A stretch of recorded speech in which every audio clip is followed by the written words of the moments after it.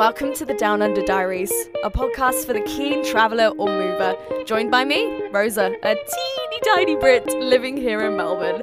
Together on this podcast, we will chat about what life is like abroad, past challenges I faced and how you can overcome them, but also present struggles I'm currently dealing with, and what we can do together to feel safe and excited about our journeys ahead. Like a diary, opportunities and difficulties unfold for me on a daily basis, so join me in figuring them out.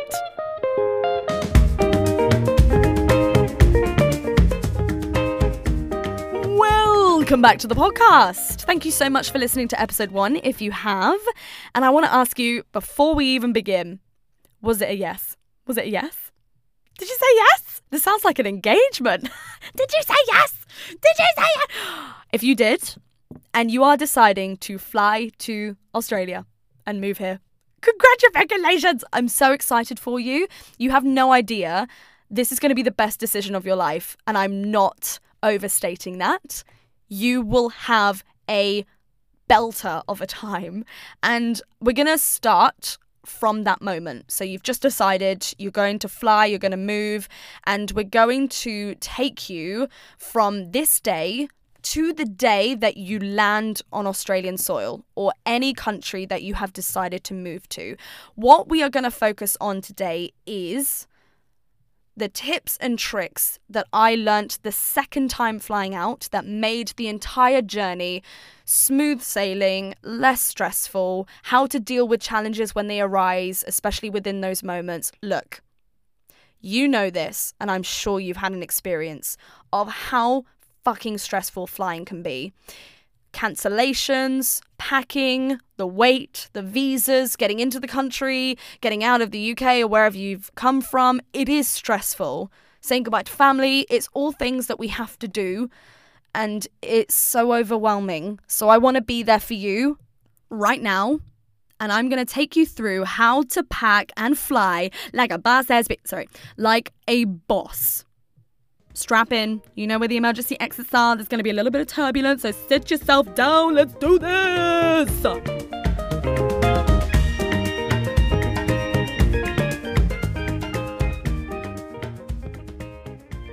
Okay, so advice tip number 1 is I'm going to take you from kind of start to finish of how you're planning. So we're going to start with the planning part.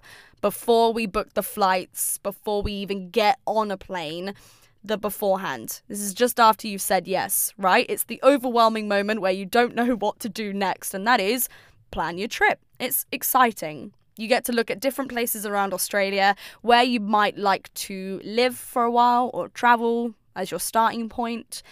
I encourage you to take your time doing that research. Now, if you are my previous manager, please skip over this section because you do not need to hear about this. But I would say the reason why my second trip over to Australia was so much easier and less stressful was because I slacked off my job. For context, I used to work as a hotel receptionist in my university town. And for 8 hours a day, 5 days a week, I used to just slack off my fucking job. I hated it. I hated it with a passion. I couldn't be bothered. Except for, I don't know, hoovering, which I kind of enjoy. I did nothing other than check a few people in. So I had to utilise that time I was sat on my bum and I researched Australia. I went into depth. I had a whole little spreadsheet of all the different things that I've been researching. So I almost ticked off one thing each day or a little bit each day whilst I was on shift. It helped me stay positive from the mental aspect, but it also helped me it helped keep me moving forwards towards actually quitting my job and then going off to Australia. So I guess for you, what you want to do is start from the beginning, the most important part first, and then start ticking off each one. So this is what I did from start to finish. In terms of planning, visa. Look at the different options of visas, the price, the rules and regulations, the expiry date and how long that visa would make you valid for, and your options going forward from that visa. That was very important for me because I wanted to see my options after doing a year or 2 years on one particular visa. For reference, I started with the working holiday visa. Number 1, 12 months. You get to stay here for 12 months, but at the moment, although I'm sure it's changing soon, so when you're listening to this, it might have changed, which I encourage you to have a look at the rules. Currently, it requires you to do some hospitality farm work in a regional area. But again, less relevant. I just want you to really have a look at different visa options and how you could stay here. When you've got that, then you can have a look at other things just to make sure that you are certain on moving abroad. So I went into detail with looking at places within Melbourne that I might quite like to live, the average prices of apartments as well, had a look at that.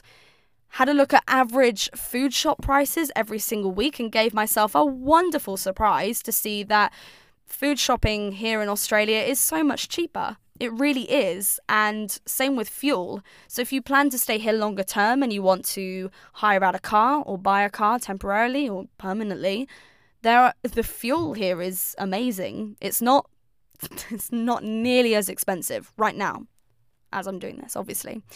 So think about Airbnbs, hostels, look at the reviews of these places to make sure that you're happy to book them if you want to move. Look at places that you might want to work as options if you're coming out here without a job yet. We'll go into more detail of that in a later episode, but have an idea of basically how to mirror the current life that you're living and how to mirror that into Australian living. So just look at each aspect of how you survive on a daily basis, which is the easiest way for me to do that. However, obviously, with that being said, be careful if you decide to slack off your job. If you do, don't quote this podcast. I don't want any involvement with this. If you get fired, well, I guess it's kind of a good thing because it means that you are moving abroad, so it really doesn't matter. But also, you kind of need the money, so maybe just keep me out of this. And if you get fired, I'm so sorry. Just don't quote this podcast. I have no involvement with this. Okay, so next point is obviously booking the flights. Now, I would suggest booking them after you've got your visa granted, so you don't get yourself in a predicament where your visa is delayed in being granted, but you've already booked flights and then it's hard to refund. So just plan each step carefully. The actual application process for visas is very simple, especially if you're wanting to come over on the working holiday visa, year 1. It's super easy on the website to apply for. You don't need many things other than identification, proof that you've got enough funds to support yourself whilst you're here, and passports, family details, other few things. But the application process is nice and quick. It's easy. And for reference, my visa took a week and a half to be granted, and then it was all good to go. Don't say that that is the maximum or minimum time. It can vary depending on how good your visa application was and how good quality. So just be careful when you're applying. Just check over details and make sure nothing is wrong. And then you can book your flights. Now, I'm coming at this with a very specific piece of advice, and that is just be careful with the timing of flights and the layovers. So, story time. The second time I fly out to Australia, this time a year ago, very exciting, booked any old flight. I didn't look at fucking nothing. I looked at the fact that I had a half-hour layover between Heathrow to Singapore, Singapore to Melbourne, Tullamarine. And I saw that as very advantageous. 30 minutes. Don't have to hang about in the airport, just go from here to here, done and dusted. Great. Nope, that was the fucking worst idea of my life. Flew out of Heathrow, on time, no problems. 8-9 hours, all good. However, I landed 15 minutes late, which meant, if you do the maths, I had 15 minutes to make it to my next flight. And the terminal was the wrong terminal, so I had to go on this lift, on this train. Then I had to run. And I think it's Singapore Airport, but it was a long fucking run. At 3 a.m, by the way, at 3 a.m, I had 15 minutes to board my flight. Less than that. I wasn't the only one. There was a horde of us that were just sprinting. We were sweating, internally crying. So I would just suggest, look at the layover times. Maybe give yourself flexibility on layover. So if it's like 2-3 hours, maybe that's more advantageous than being 30 minutes or even 15 minutes. If it's a overnight one, usually the longer total flight durations will be overall cheaper because you're having to spend more time at each layover point. So cannot remember the total price of my flight, but I'm pretty sure it was no more than £600-700, which was quite good. I flew at an off-peak time. I would also suggest to be incognito when you book your flights or when you at least research them. So if you've never heard of incognito, you're living under a rock, sorry. You can just add a new tab onto your web browser and just make sure that that tab is incognito. I'm pretty sure on most places you can just like press a plus sign and then just put new incognito window, something like that. And it will make sure that your prices don't increase every time you look up specific flights. I think that's how it works. Don't quote me. But it will just save you potentially a little bit of money so you don't keep researching flights.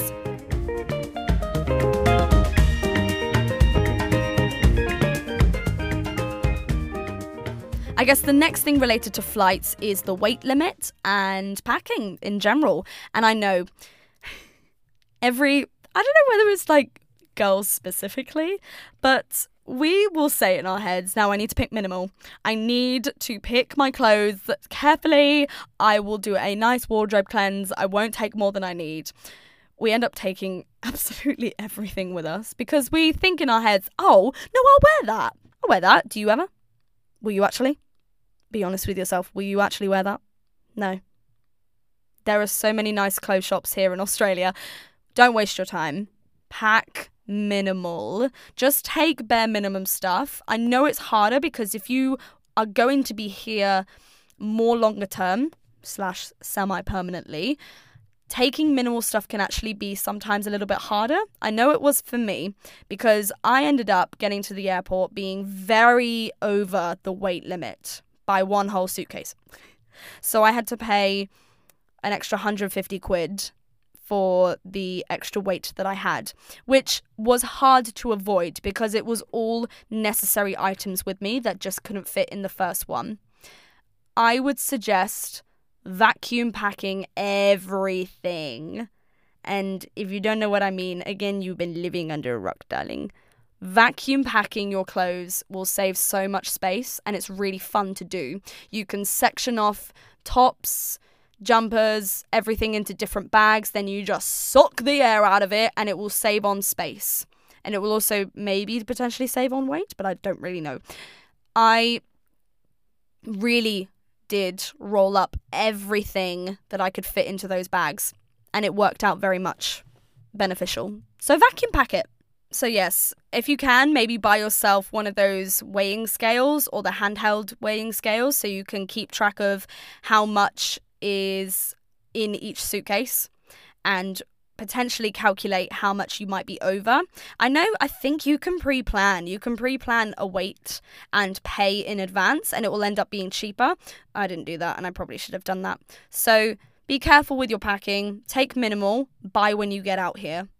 Okay, next is the day of the flight and when you actually go to fly. Obviously, check hand luggage and stuff like that to make sure you've got everything in compartments where you know where it is. I forgot my teddy bear when I got in the taxi, and I was really upset. That's such a thing to say. But if you know, you know. We love teddy bears. We will have one particular one that has grown up with us, or maybe we've bought it through a sentimental time. And if we don't have it, we honestly feel like we have left a child at home. My family had to post my teddy bear out to me and I was very happy that day when I received it in the post. But be careful, make sure you've packed everything, obviously, and have everything in compartments where you know where it is. Hand luggage wise, obviously you have limits on how much liquid you can take in the hand luggage. I think it's like 100 ml for international flights and you can only have a certain amount that will fit in one of those plastic bags. Keep that in mind as well. I, however, wanted to make, and this will change your flight. I'm so excited to say this. Make your first flight, second flight, whatever, into a mini spa session. So, here we go. I took a face mask with me. I took moisturizer, I took face wipes, I took a mini toothbrush with some toothpaste, I took some bed socks, eye mask, earplugs, do not forget those. It turned into a wonderful experience. I actually had 2 seats free next to me as well, which was very nice. But buy a neck pillow. Consider your comfort on 8-hour flights. They fucking suck sometimes if you don't have the right stuff with you. I very much enjoyed it. I had a lovely half hour. I think I left my face mask on for like 2 hours and brushed my teeth. I landed feeling very fresh and then I had to run. But I felt very fresh nonetheless. In all seriousness, have things with you in your hand luggage that you wouldn't trust being in your checked-in bags, your suitcases. Have stuff with you that you are very much more comfortable to take on board, and make it an enjoyable flight for you. Have maybe movies to plan out on what you want to watch. Maybe take your journal if you want to journal on board, or read a really good book. Think about how you want to spend the 8-9 hours. It's a long time. And if you can make it the most comfortable journey with extra things that you can do whilst you're on board, then you're good to go and it's going to be super comfortable for you. And lastly, and this was my life-saving thing, was taking medication in my hand luggage as well. So paracetamol, ibuprofen. You never know when you're going to get a headache. You never know when you're going to start feeling sick. If you get motion sickness, having all of that on hand, so you know that if you get yourself in a predicament whilst you're on board, having the eye masks, earplugs, medication to help you fall asleep is going to be so much nicer for you.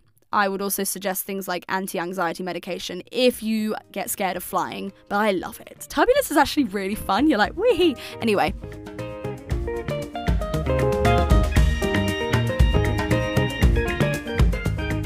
The last thing that I will say is related to maybe the first 2 days, 3 days of landing into this city that you've decided to start your journey in.